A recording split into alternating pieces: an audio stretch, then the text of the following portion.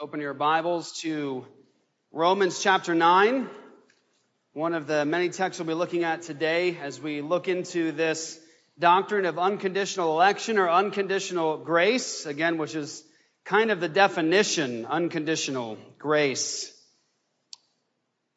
We're in our series right now on the Doctrines of Grace, studying what the Bible teaches about God's grace and salvation.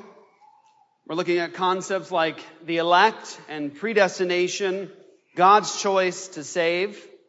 So Romans 9 is one of the premier passages in reference to the concept of God mercying whom He wills and hardening whom He wills.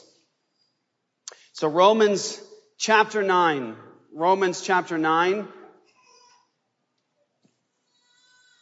I encourage you to spend lots of time in this particular passage. It is something we have to wrestle with as believers and yield to what Scripture teaches about God as the judge, God's sovereign right to give mercy to whom He wills. We're going to start in verse 6, Romans 9 and verse 6. Hear now the word of the living and the true God. But it is not as though the word of God has failed.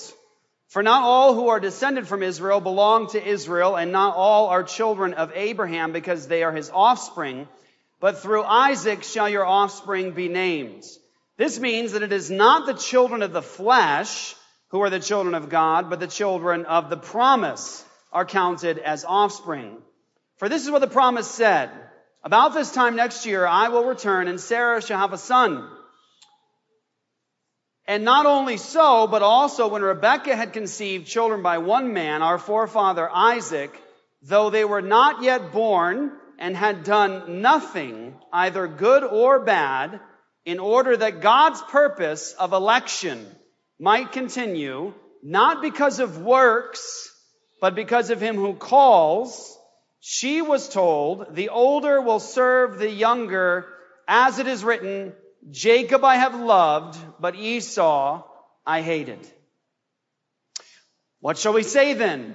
Is there injustice on God's part? By no means. For he says to Moses, I will have mercy on whom I have mercy, and I will have compassion on whom I have compassion. So then it depends not on human will or exertion, but on God who has mercy. For the Scripture says to Pharaoh, for this very purpose I have raised you up, that I might show my power in you, and that my name might be proclaimed in all the earth. So then he has mercy on whomever he wills, and he hardens whomever he wills. You will say to me then, why does he still find fault? For who can resist his will? But who are you, O man, to answer back to God? Will what is molded say to its molder, why have you made me like this? Has the potter no right over the clay to make out of the same lump one vessel for honorable use and another for dishonorable use? What if God, desiring to show his wrath and to make known his power, has endured with much patience vessels of wrath prepared for destruction, in order to make known the riches of his glory for vessels of mercy, which he has prepared beforehand for glory, even us, whom he has called, not from the Jews only, but also from the Gentiles. Thus far as the reading of God's holy word, let's pray together as his people. Father, we come before your holy word, praising you, Lord, for this amazing gift. You have spoken. You've spoken and you keep speaking in the created order itself. You're shouting to the world about your presence and your power. But you've also given to us the revelation, Father, of your Son. Lord Jesus, you are the revelation of God, entered into history, revelation incarnate, walking among us. And God, you've spoken through your word. We can have certainty about what you've said because you've told us. The secret things belong to the Lord our God, but what he has revealed belongs to us and to our children. Lord, we're grateful, Lord, that we don't have to simply relegate things to incomprehensibility simply, or to mystery. But where you have touched, Lord, we can know. We can know your heart. We can know your mind if you've revealed it. And so, Lord, we're thankful. We're thankful, Lord, for your grace, your mercy. We're thankful, Lord, that you've saved rebel sinners like us that deserve the justice. You've given us mercy, and it's mercy and grace that is totally undeserved. We should have the opposite, Father. Help us to see it. Help us to know it.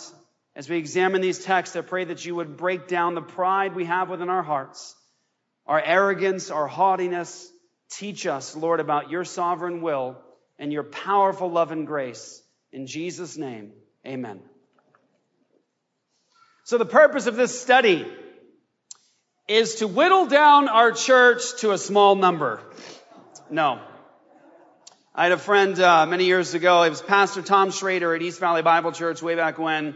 And when he would do his annual work through the Doctrines of Grace, he would say, the parking lot's getting too full. It's time to clear it out. So he started the Doctrines of Grace. Now that shouldn't be the case when you see the glory of God and the glory of His grace. The problem is human pride. The problem is stubbornness.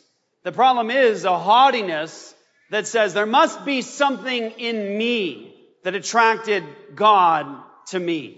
There must be something in me that's different from the other that allowed me to see these truths, to come to Jesus, to trust in Him. That's what makes us all different. Is there something in the creature, not in ultimately God and His sovereign will and purpose, but something in the creature that makes them able to get themselves to God? Something different. Now, of course, acknowledging that people will say, no, you need God's grace. Of course, you need the grace part. You need the power of God part. But it's still something ultimately not in God, but the creature that makes the final say, the vote count. You've heard things like, God's cast a vote for you. The devil's cast a vote against you. And your vote is the deciding vote. You know, pithy little evangelical slogans like that. Is it really in the creature, or is God as sovereign as the Bible teaches over every detail, from birds falling from trees to the creatures in the ocean that many of us have never even seen and would be horrified if we did, to the sustaining of the entire universe with billions of galaxies. We're in one. The sovereign God who brings down kings, who directs the heart of the king like a stream of waters. The sovereign God who says that He predestines and elect people for His purpose, for His glory. Is God as sovereign as He says in His Word, that He's the one who declares the end from the beginning. That nobody can stay His hand. Nobody can thwart His purposes. The Bible teaches that God is sovereign. We started this entire series with that as the foundation. God is the sovereign. It's one of the quotes I put here in the soul food today. I thought it was simple, profound, easy. It's a line. It's from Dr. R.C. Sproul, and I think it should cut us. I hope it does cut you, challenge you, because it's true. It's so true. It's everywhere. It's not just in this subject, but it really is everywhere, all over our theologies, all over our praxis.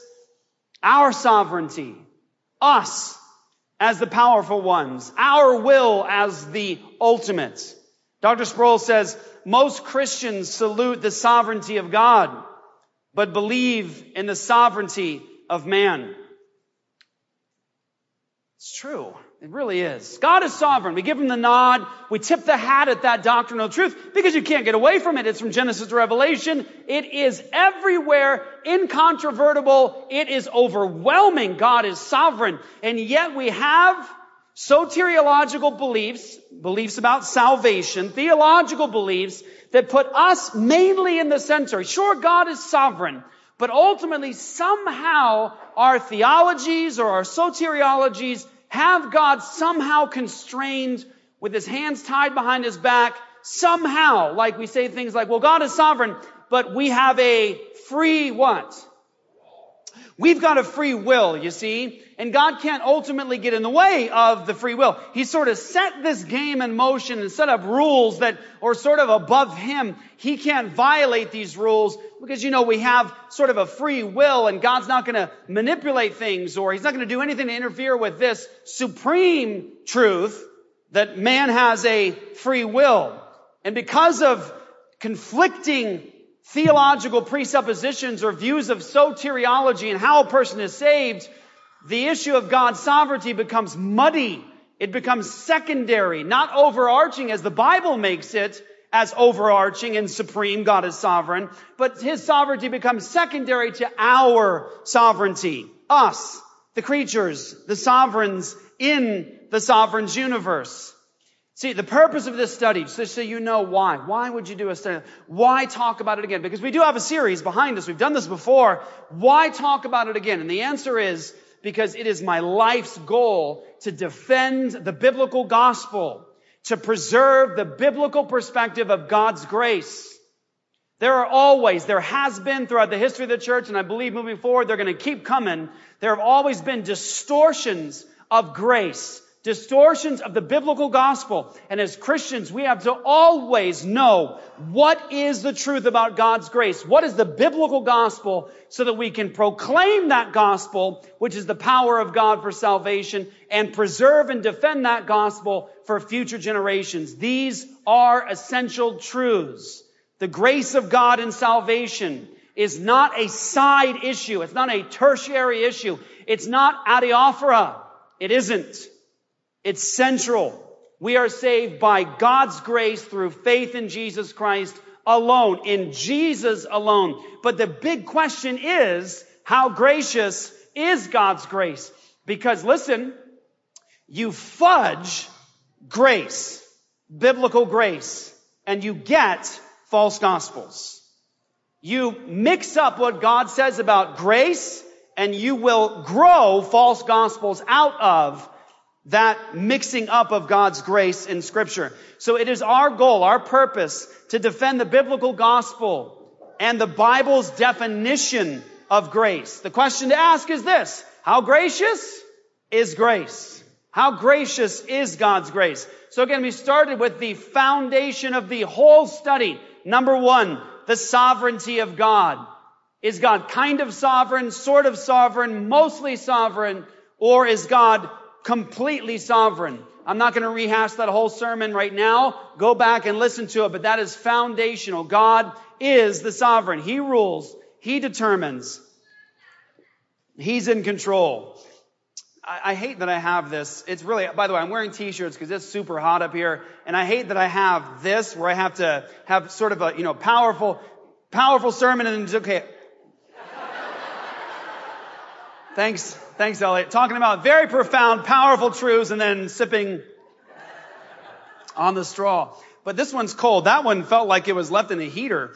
So number one is sovereignty. That's foundational. Number two, we talked about total depravity or total inability. Now listen, if you get these truths that are incontrovertible, they cannot be taken down. They will not be taken down because it is pervasive.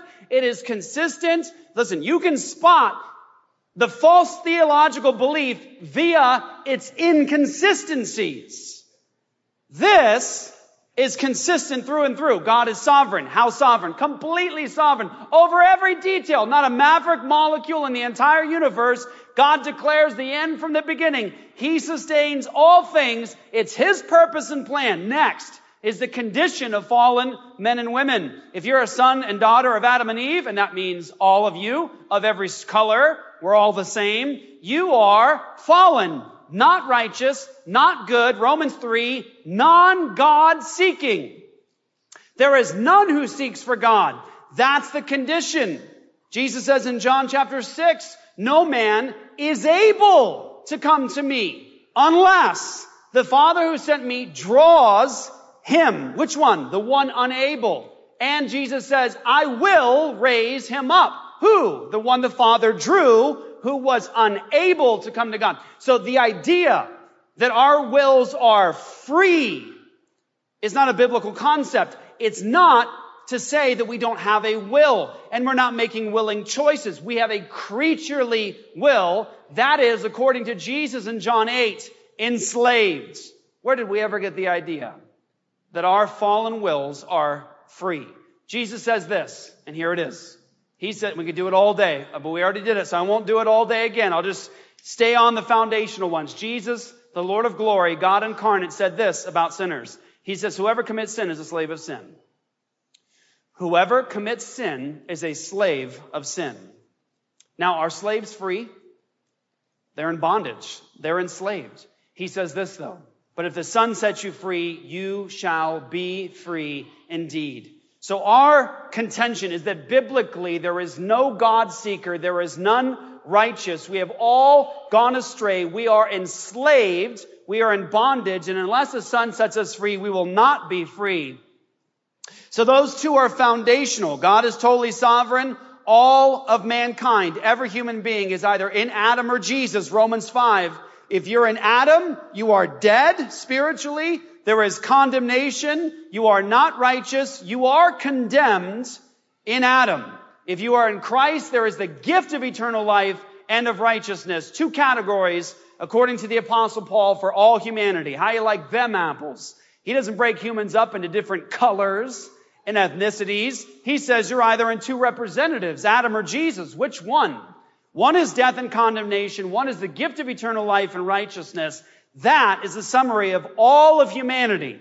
And so our condition is fallen, rebels, by nature children of wrath, Ephesians 2, dead in our sins and trespasses. And the glory of God's grace is this, but God.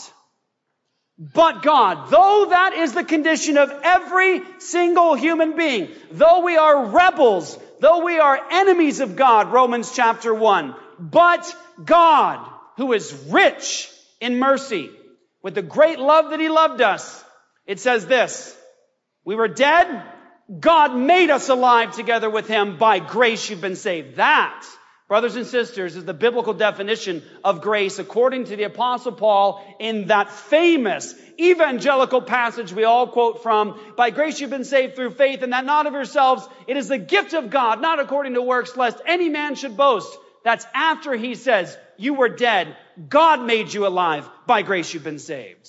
That's how gracious this grace is. It's an undeserving grace, which is again the definition of grace. You see, there are two concepts we need to understand here in terms of God's choice to save, His sovereign will and salvation. We need to understand the concepts of grace and mercy, three concepts. Grace, mercy, and justice. Grace is getting something that you do not deserve. Mark it down. Grace is getting something that you do not deserve. It's unmerited. It's gift. It's a definition of gift. There's no wage. There's no labor involved. It's just grace. That's why we love Christmas at Apologia Church. It's a day of grace. It's a day of celebrating grace. God gives us Jesus. We don't deserve Him. And we'd like to celebrate that day with a ton of gifts, as many as we can give away. Because we're showing grace, grace, grace. The next concept is mercy. What is mercy?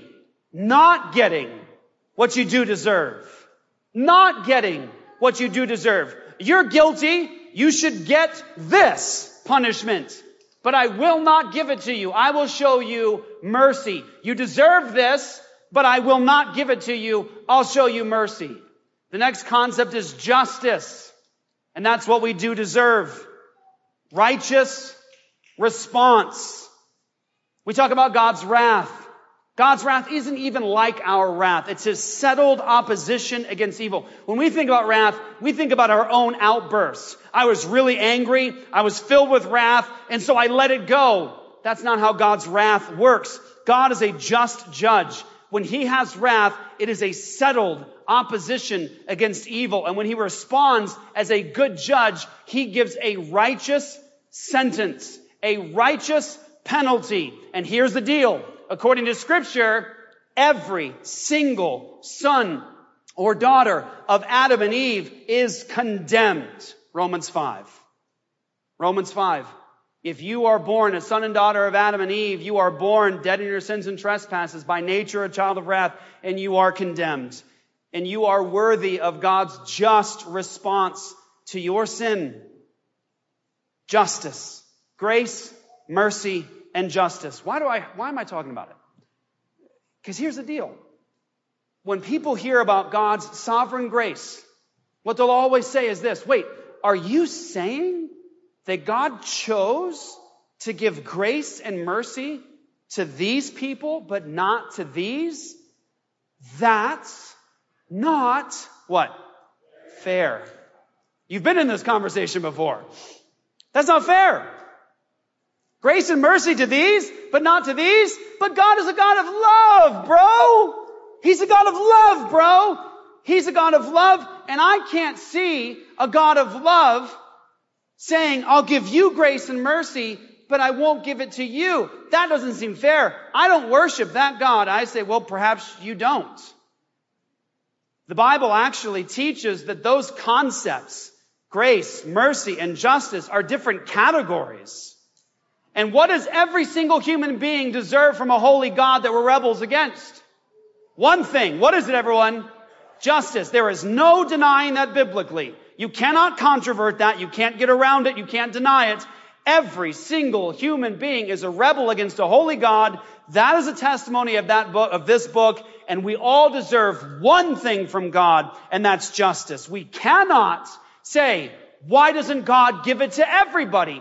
Proof that you don't really believe that is that nobody acts that way in human courts. Nobody.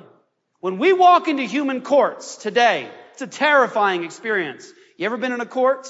It is truly a terrifying experience. Even watching other people get the sentence, there is a sense, a presence of justice that is heavy in the courts. It is terrifying. I've had to go into courts as a pastor to testify for people, to beg the judge for mercy on people who are coming to Christ out of drug and alcohol addiction. That's a terrifying experience, even for a pastor, to go before a judge and to plead. I remember distinctly, I think you're in this room. I won't point you out. People came to Jesus. Lives totally transformed, facing sentence. And I go before the judge and I stand in court. I went to court that day just thinking to myself, I'm going to go to court. I'm the pastor. I'm going to talk about the life change. And I'm going to beg the judge to give mercy in the sentence. And I remember getting into the courtroom. It just came out of nowhere. This deep sense of, oh my goodness, there is justice ahead. This is serious. My hands and my legs were shaking.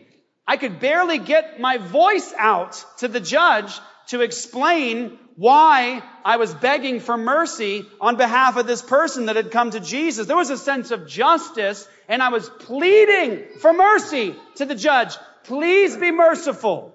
Please do not give everything that could be given. Please be merciful in some way.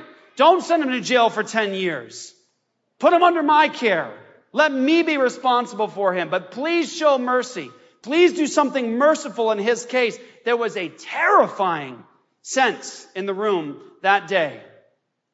But what was I doing before the judge? I didn't go in before the judge and say to the judge, Your Honor, if you're really a judge who loves, then for the rest of the day, you're going to give every person that comes before your courts mercy. And if you don't do it, you're not a good judge. We all recognize this guy is really guilty. And this judge has a responsibility to give a just sentence. The judge doesn't know anybody in that courtroom mercy or grace. The judge has a job to do, and that is to be righteous and just, to protect victims' rights. And if this person walks into the courtroom and is found judicially guilty, truly guilty, the judge has one duty, and that is be righteous and judge, to give a sentence.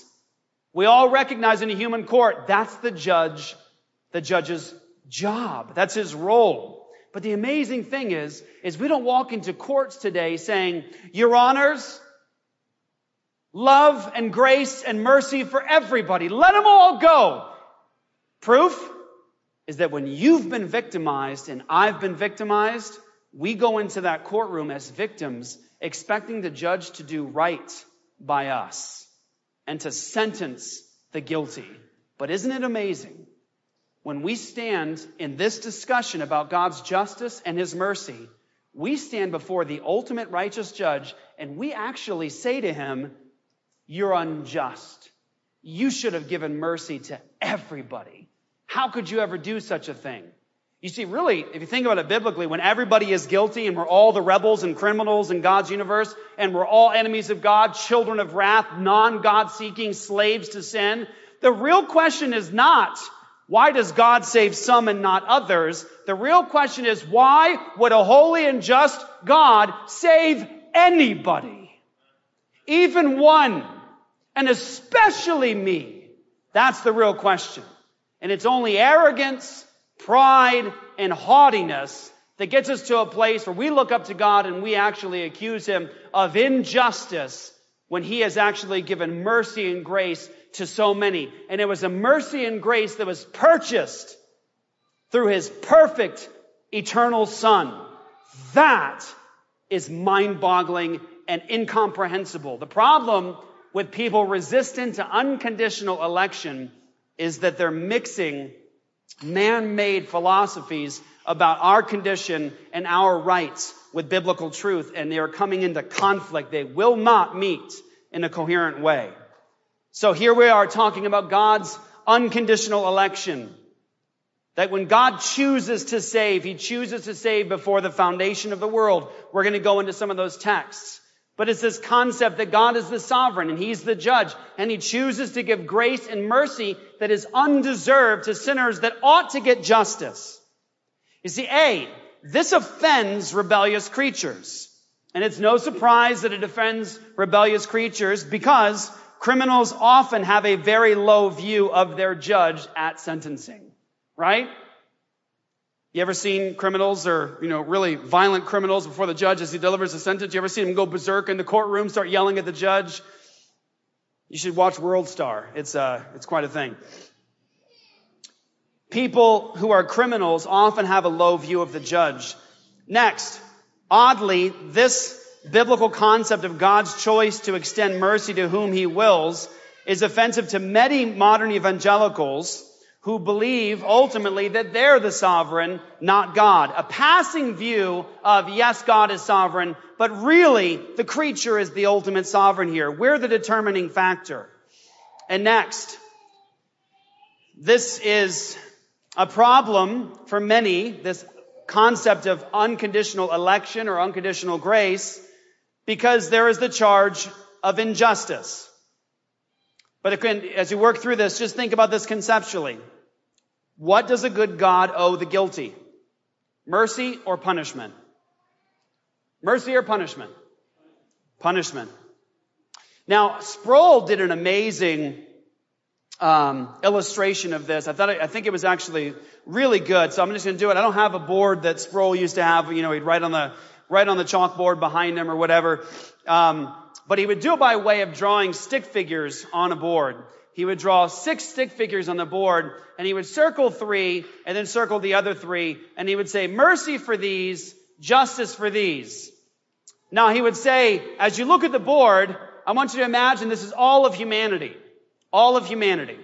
And all of these stick figures are actually guilty criminals. They're all sinners, they're all rebels. Every one of them deserves justice. Now, if I come up and I circle 3 and I say mercy and grace, and I circle the other 3 and I say justice, the question is this: has any injustice been given in that concept? Can anybody say that's unjust? All are guilty.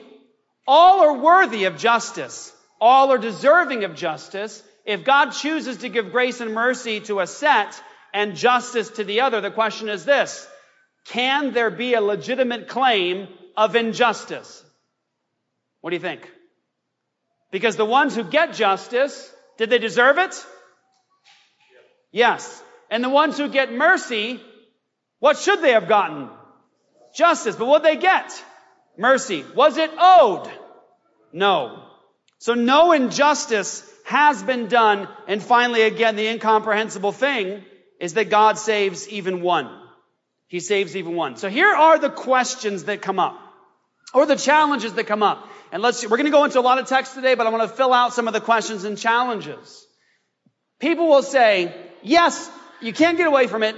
Predestination is all throughout the Bible. The word is there, predestined. Election is there. God chooses. He chose us in Him, Ephesians 1, before the foundation of the world, that we would be holy and blameless before Him. In love, He predestined us to adoption as sons. There it is. Can't get away from it. It's right there. It's not a verse here or there. Whole discourses, whole chapters describing this particular doctrinal truth. So people will say, well, yeah, I can't get away from God choosing. I can't get away from predestination. I can't get away from election. I mean, my goodness, Paul opens his letters up talking about the elect of God, addressing the elect of God. So what do I do with it? Well, I need to somehow save God. So what I'll think is that, really, you see, what it is like this.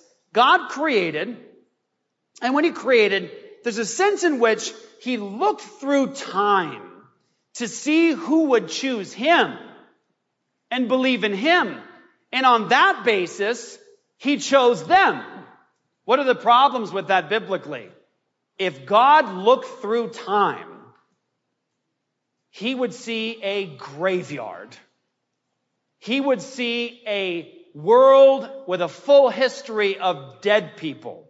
What does Romans 3 say? There is no God seeker. So if God did look through time to see who would be seeking Him or believing in Him, what would He see? Rebels, hostile, all of them, non-God seeking, spitting in hatred at their Creator. So when God looks through time, does He find anybody able to believe in Him because of their rebellion? John 6, no man is able to come to me. So if God looked through time to see who would believe in Him, and on that basis He chooses them, what does He find? Non-God seekers. So there is no one looking back at Him. And further, and I think this is demonstrably one of the most powerful responses to that kind of argumentation, God is all-knowing. Amen? Think about it. God is all-knowing.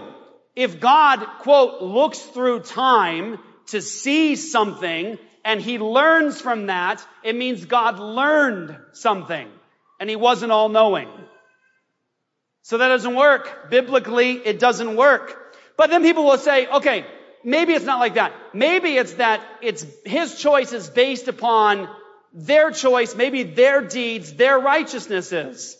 And now we're right into a false gospel, and there is no righteous one, none that does good, and all of our righteousnesses are as filthy rags. So God's not choosing people on the basis of their own good deeds and their works, because the Bible says we're dead.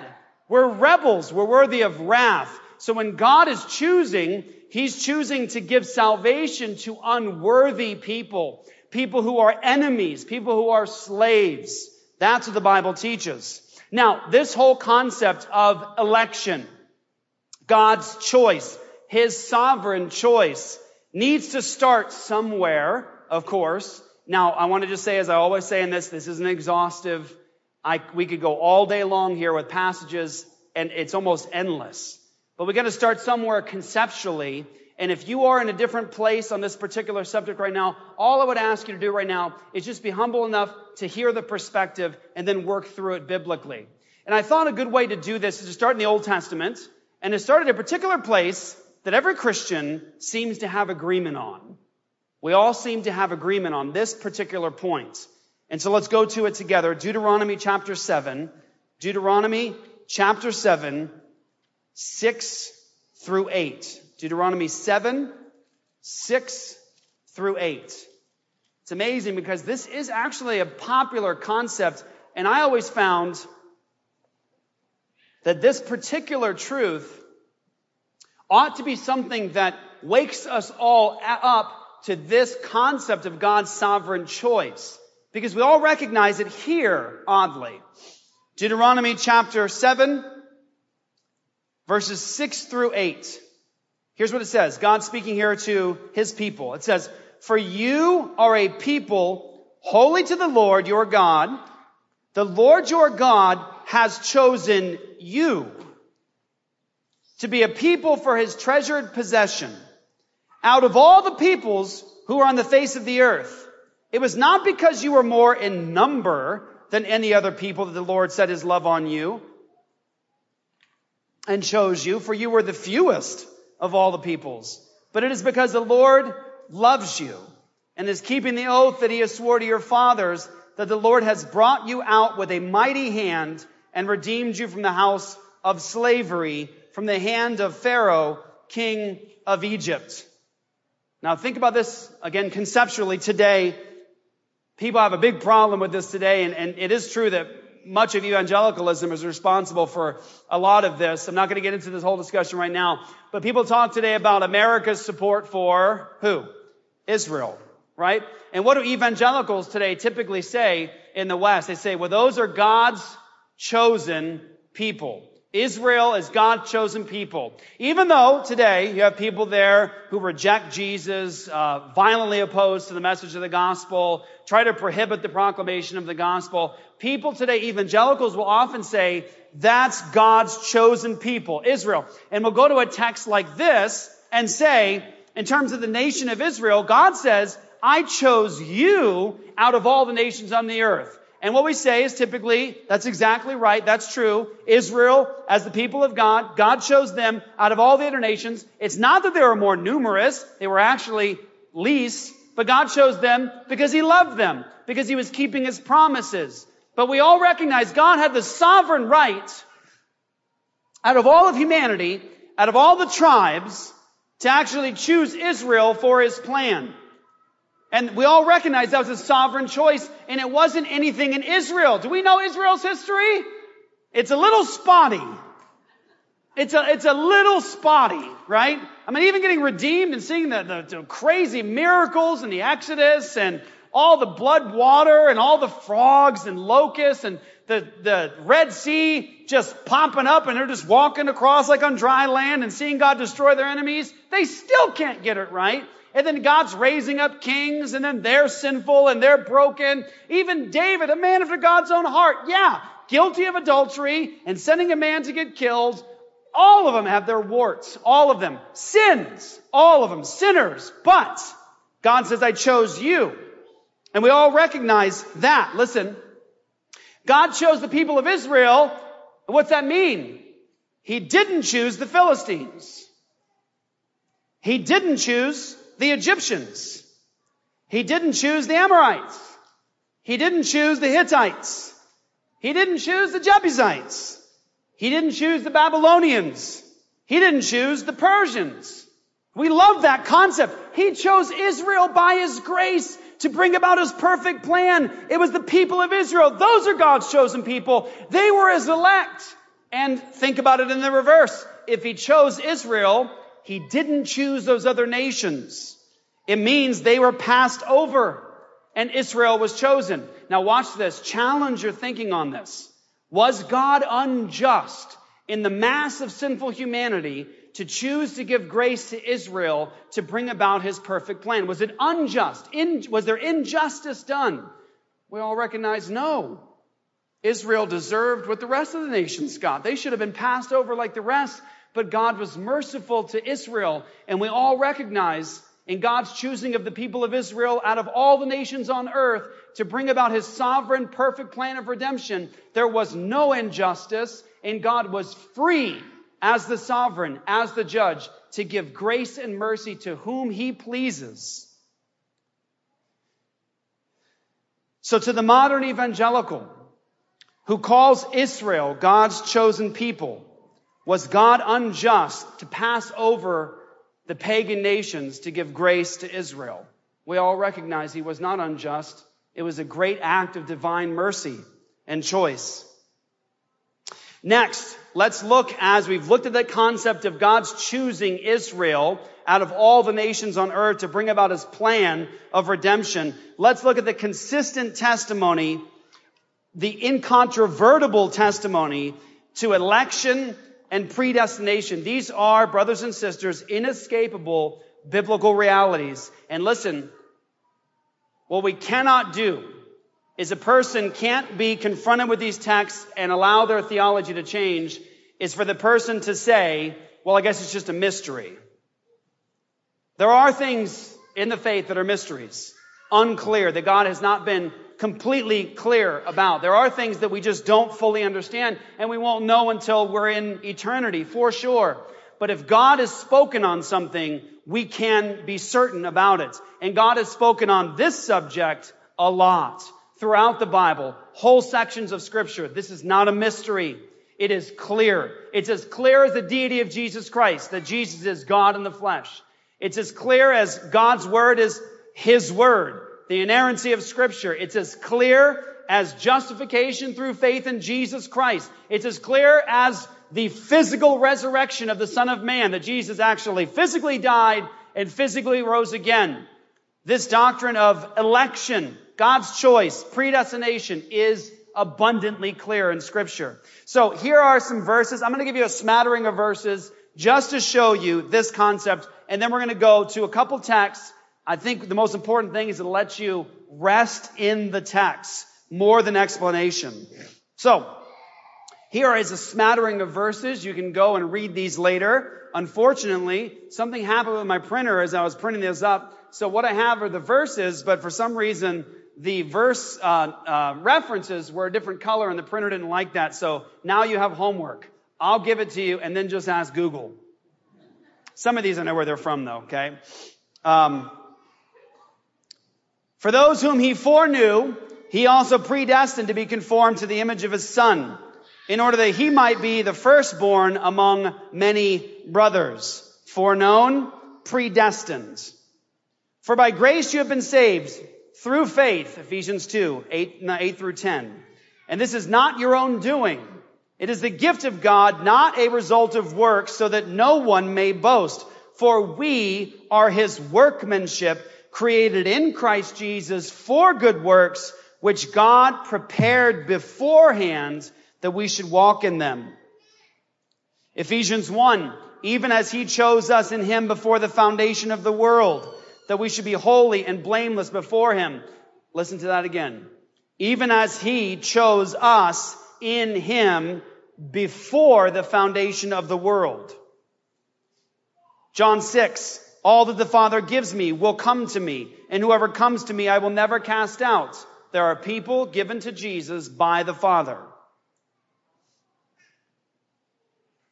who saved us and called us to a holy calling, not because of our works, but because of His own purpose and grace, which He gave us in Christ Jesus before the ages began. Before the ages began, God chose to give this to us in Christ Jesus. But we ought to always give thanks to God for you, brothers, beloved by the Lord, because God chose you as the firstfruits to be saved through sanctification by the Spirit and belief in the truth. All things have been handed over to me by my Father, and listen, no one knows the Son, who the Son is, except the Father, or who the Father is except the Son, and anyone to whom the Son chooses to reveal Him. And we know that for those who love God, Romans 8, all things work together for good, for those who are called according to His purpose. For those whom He foreknew, He also predestined to be conformed to the image of His Son, in order that He might be the firstborn among many brothers. Foreknown, predestined. Now, of course, we've talked before at Apologia about foreknown. Foreknown is not God looking through time to try to see things. Foreknown is actually something that speaks about the intimacy of God's relation to you as His child. Those whom He foreknew, He chose to enter into intimate relationship with. Think about how God talks about Israel. Remember, God's chosen Israel out of all the nations on the earth. He says, you only have I known out of all the nations of the earth. That's what He says about Israel. You only have I known out of all the nations of the earth. Are we saying that God didn't know about the other nations in the world? No, He knew about the nations. That is an intimacy term. Known. Adam knew Eve. That has to do with intimacy. It's not like he didn't know she was standing there. He was like, oh, nice to meet you. No, known is something different. Adam knew Eve. That's intimacy. That's an intimate relation. And when God says, you only have I known out of all the nations on the earth, that's intimacy. And when it says that God foreknew you, it means that He chose to enter into intimate relationship with you. He called you. He predestined you. He chose you by His grace. And this is something that took place before the foundation of the world. We know this is the truth. We've already read the text from Ephesians that talk about He chose us in Him before the foundation of the world. Before the foundation of the world. What does it say about Jesus? It says that Jesus is the Lamb who was slain before the foundation of the world. This is a sovereign God working out a plan to redeem an undeserving people. That's a clear testimony of Scripture. Look what Paul says. He says, therefore I endure everything for the sake of the elect, that they also may obtain the salvation that is in Christ Jesus with eternal glory. And again, Romans 9, for he says to Moses, I will have mercy on whom I have mercy, and I will have compassion on whom I have compassion, so that it depends. Listen closely, please hear it. It's right here. It's in the text. It cannot be avoided. So that it depends not on human will or exertion, but on God. God's the sovereign who has mercy. Listen to this one from Acts. Acts, is this 6? Sorry, I've lost the references, guys. I believe it's 6. And when the Gentiles heard this, they began rejoicing and glorifying the word of the Lord, and as many as were appointed to eternal life believed. And as many as were appointed to eternal life believed. So then He has mercy on whomever He wills, and He hardens whomever He wills. This is one of my favorites. It's from the Lord Jesus. Listen to this one. It's powerful. It's powerful. You did not choose me, but I chose you. You did not choose me, but I chose you and appointed you that you should go and bear fruit, and that your fruit should abide, so that whatever you ask the Father in my name, He may give to you. Jesus in John 10 says, my sheep hear my voice, and I know them, and they follow me. I give them eternal life, and they will never perish, and no one will snatch them out of my hand. My Father who has given them to me is greater than all, and no one is able to snatch them out of the Father's hand. Guys, brothers, sisters, listen just to that. That's my hope, by the way. If you want to know where I go as the anchor of my soul, if you want to know my deep, dark moments where there is trial and tribulation and there is trouble in this world, there is hardship, if you want to know where I go, John 6 and John 10, that's where my soul rests. Because Jesus tells me there that the Father gave sheep to Jesus. He gave a people to Jesus. And Jesus says, I know them. I lay my life down for them. They'll never perish. I give them eternal life. They're in my hand, and nothing can snatch them from my hand. My Father who gave them to me is greater than all, and no one can snatch them from my Father's hands. That is the anchor for my soul. But note that Jesus says that the Father has people that He gave to Jesus. And that Jesus says, I know them, and I give them eternal life. So there are people that the Father has given to Jesus to never lose, to save and to give eternal life to. This is God's sovereign choice. His sovereign choice. Here we go. Another one. For as the Father raises the dead and gives them life, so also the Son gives life to whom He will. Another one. And if the Lord had not cut short the days, no human being would be saved. But for the sake of the elect, whom He chose, He shortened the days. Here's an introduction from the Apostle Paul. Paul, a servant of God and an apostle of Jesus Christ, for the sake of the faith of God's elect and their knowledge of the truth, which accords with godliness. In Him we have obtained an inheritance, having been predestined according to the purpose of him who works all things according to the counsel of his will. We can go and go and go, but let me just get us to the main text that we need to have underneath us for this concept of God's sovereign choice, his mercy, his grace. So let's start in John 6. John 6. I'll make some observations. And I want us as a church to have this underneath us, not simply for the debate over the doctrines of grace and unconditional election. But brothers and sisters, I mean this. Please hear me. This has got to be food for your soul. It has got to be satisfying food for your soul. When you watch the news and you're seeing all the numbers and you're seeing the death counts and of course the changing of the narrative over and over, and there's confusion and there's difficulty and you see strife and you see all that's going on around you, this is satisfying to your soul. When you face death, when you face trial and tribulation, financial trouble, loss of a business, loss of loved ones, this is satisfying to your soul. When you feel like God is far off, when you feel like he's the absentee landlord, when you feel like he has no concern for you in this life, when you feel like there is nothing but darkness around you, this is satisfying to your soul. John chapter 6.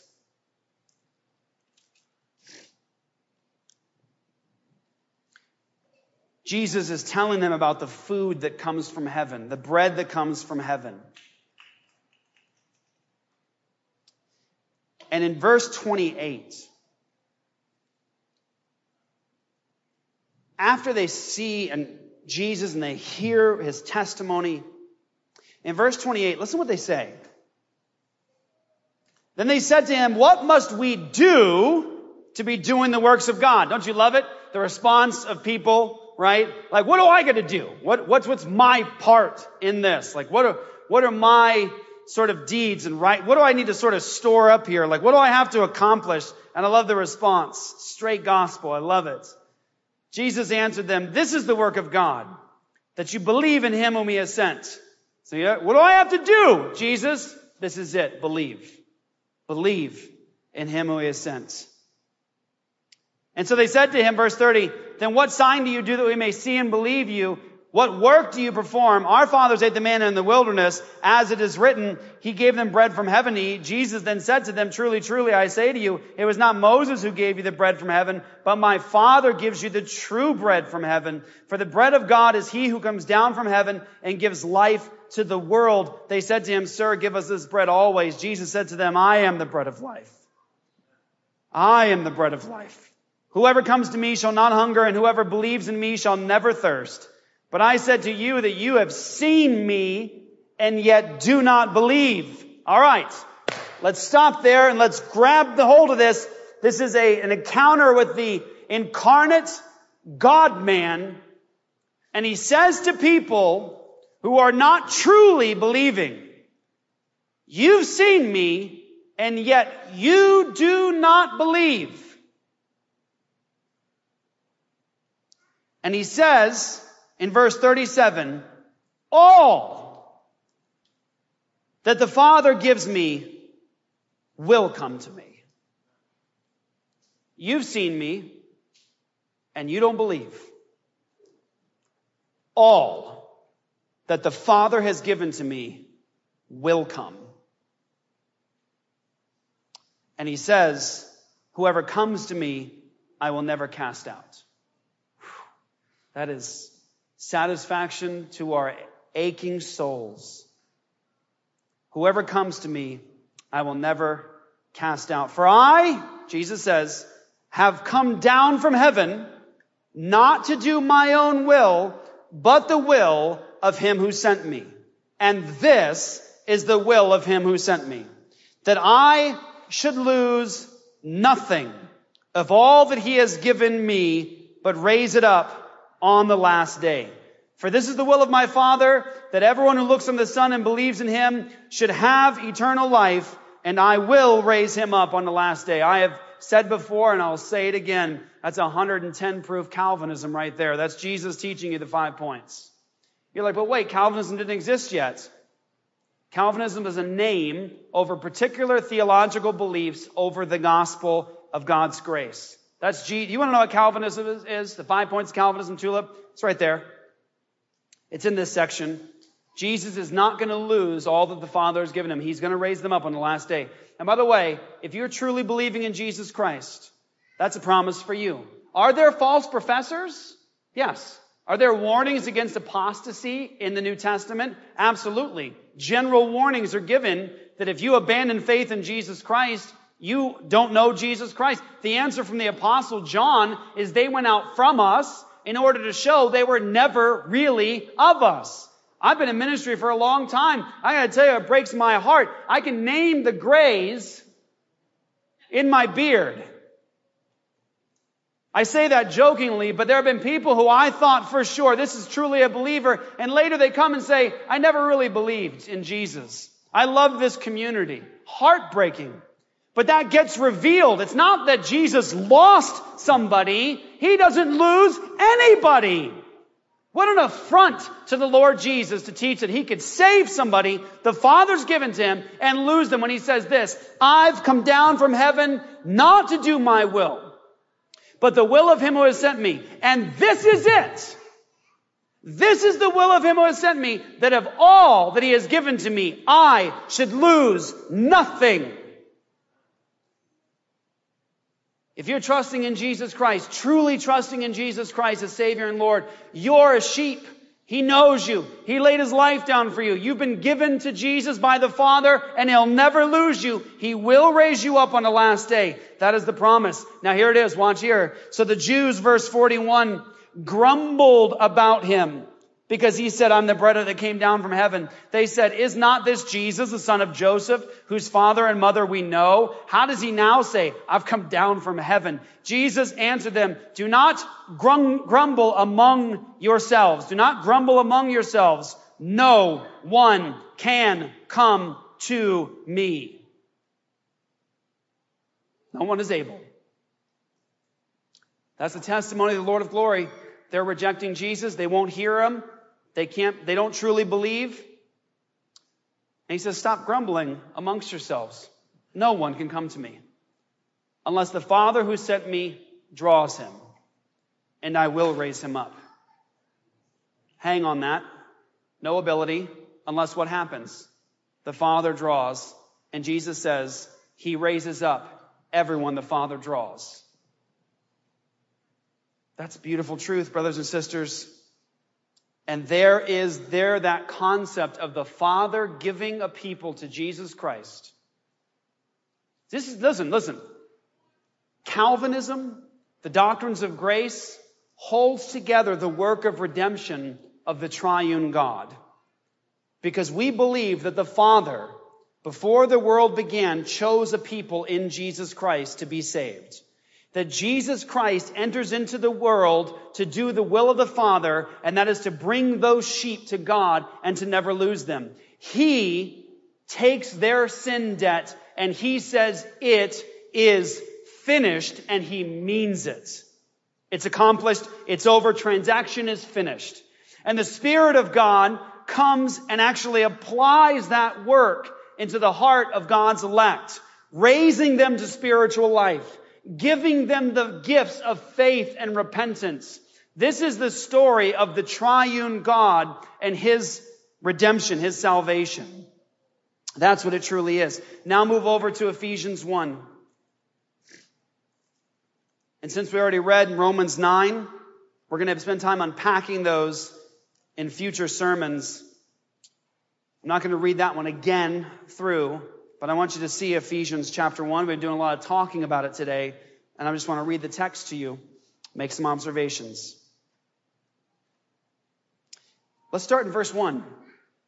Here's the address.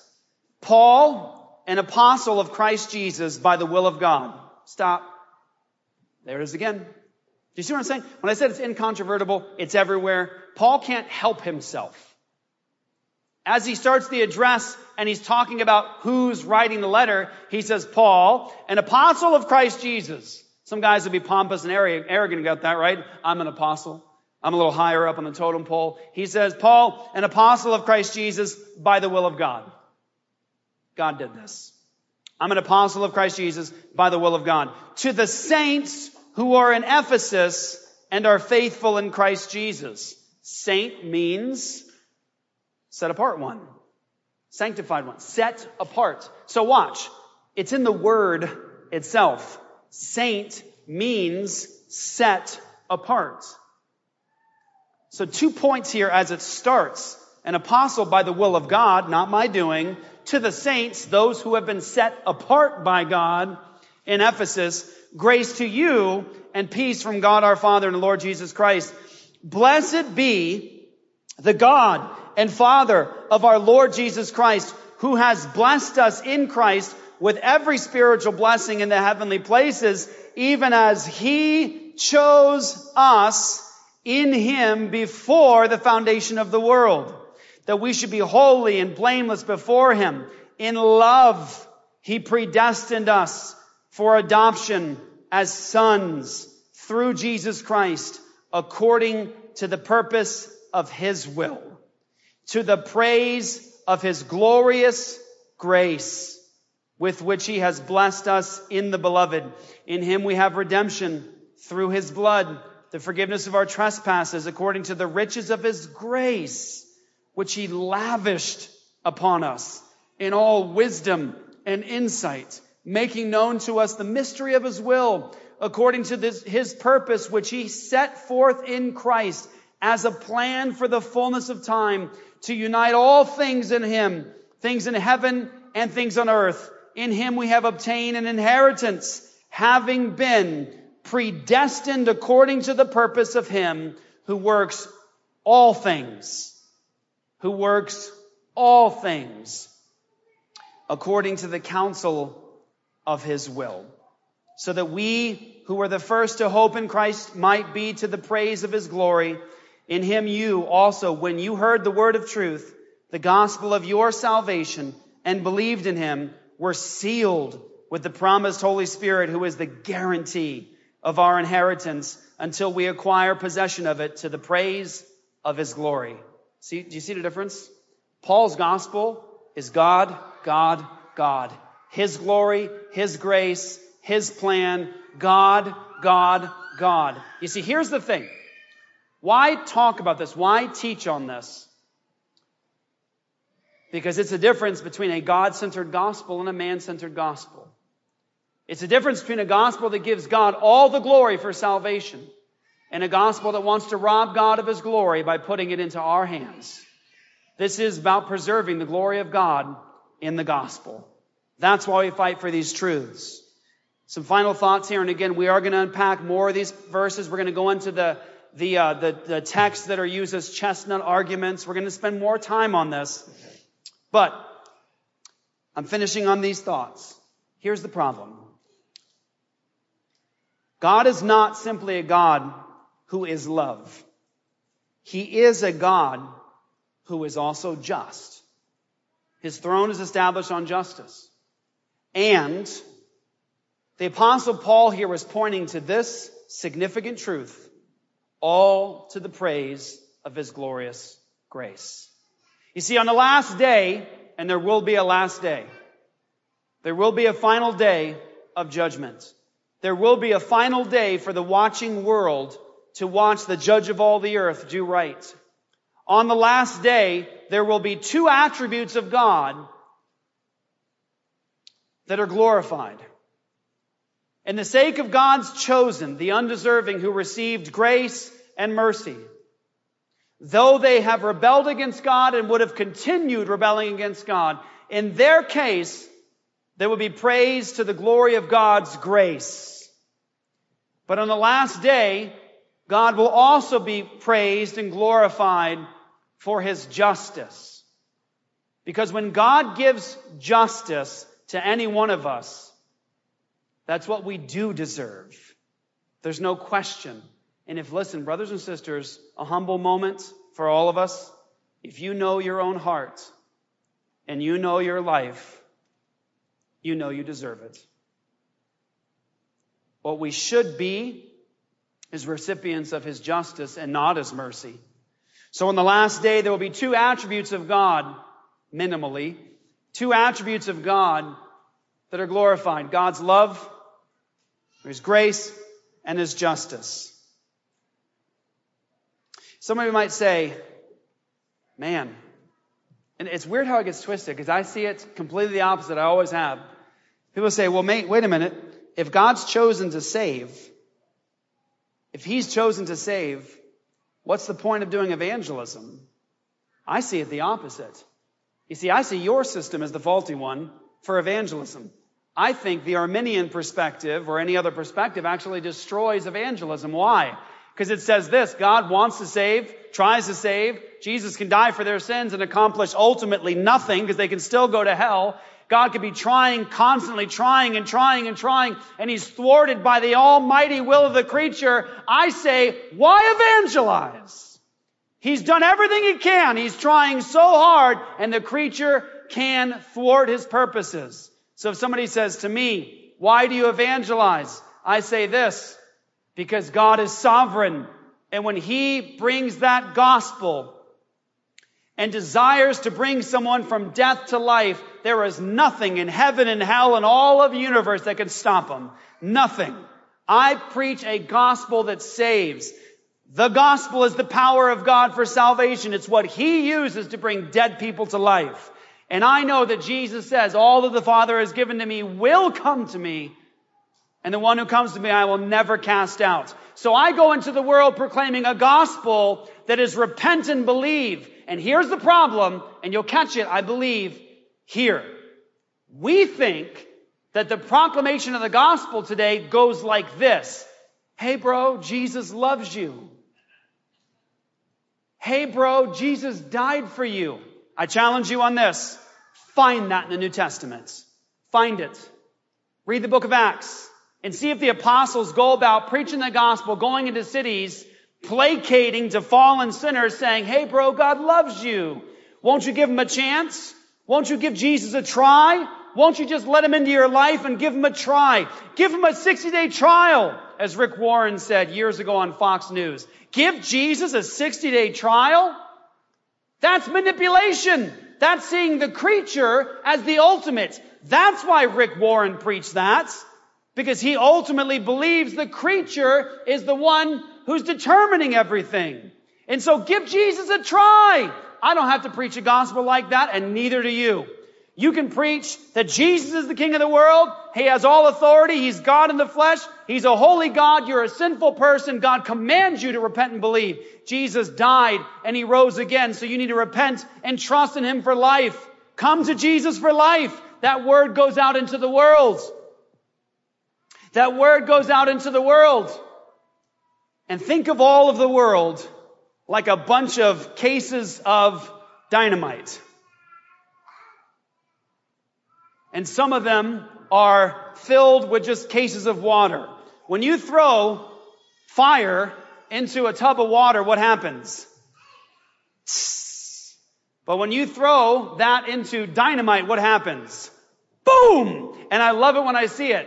When you preach the gospel, you preach to a crowd of 10 or 15 people, and some of them are throwing things at you, spitting at you, yelling at you, rejecting, and all of a sudden, the lights come on. Wait, what'd you say? One time, I'll end with this. I was talking to an atheist. He was at Calvary. He was one of the atheists coming in constantly to challenge the pastor. He was coming in to try to argue with me. I used to love it. I was like, yes, come in. Please, let's fight. Come inside. Come in. Please, let's tussle. Because that's how you get these conversations going. Let people feel free to bring challenges, ask questions. So he was the one that came in. He had sort of like slick back hair, long ponytail. He was like one of these atheists. Yes, yeah. He was one of those, Pastor Jeff, but what you're not considering here is the implications of, and he was like one of those guys, very sophisticated, very erudite, he's great speaker, great thinker, and I was challenging him. He would get really frustrated. By the end of the night, he'd leave, he'd be angry with me, come back, he'd be a little better, we'd challenge. And then one day, I'm walking outside to my office, and he comes out of nowhere, sort of like sideswipes me. He's like, Pastor Jeff, I have another question for you. I've been thinking about what we were talking about. And so he's very just hard, resistant. He just sort of dismissive of everything I say. And then I said one thing, and then I challenged him on his sin, and I saw his eyes completely change. It was truly, like you read the Bible, like the scales came off. He went from this hard-hearted, stubborn, very sort of like out of the conversation to he goes, wait. He goes, wait, say that to me again. And so I said it to him again. He goes, you're right. He goes, I've known it all along. I am living my life like God is here constantly. He goes, and you're right. I can't say that there's any morality even possible if all these people just evolved from nothing to get to here. If God isn't who he says he is, they don't have any value. I'm watching him sort of, now he's preaching to me. And you're right. If God isn't who he says he is, if Jesus didn't die for sins, and he starts just preaching this mini sermon for like 5 or 10 minutes, and I said, do you see now? He said, yes. I said, are you turning to Christ and trusting him? He says, yes! Right in front of me.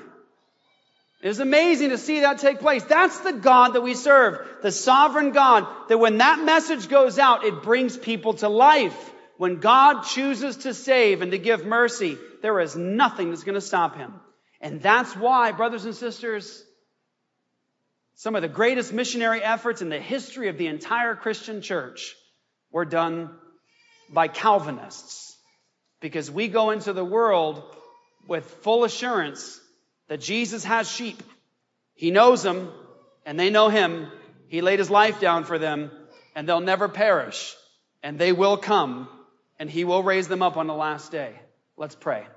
Father, I pray that you'd bless the word that went out today for your glory, for your purposes. I pray that it motivates us for evangelism like never before, knowing that you're the sovereign and you have chosen to save undeserving people. I pray that we would revel in your grace, glory in your grace.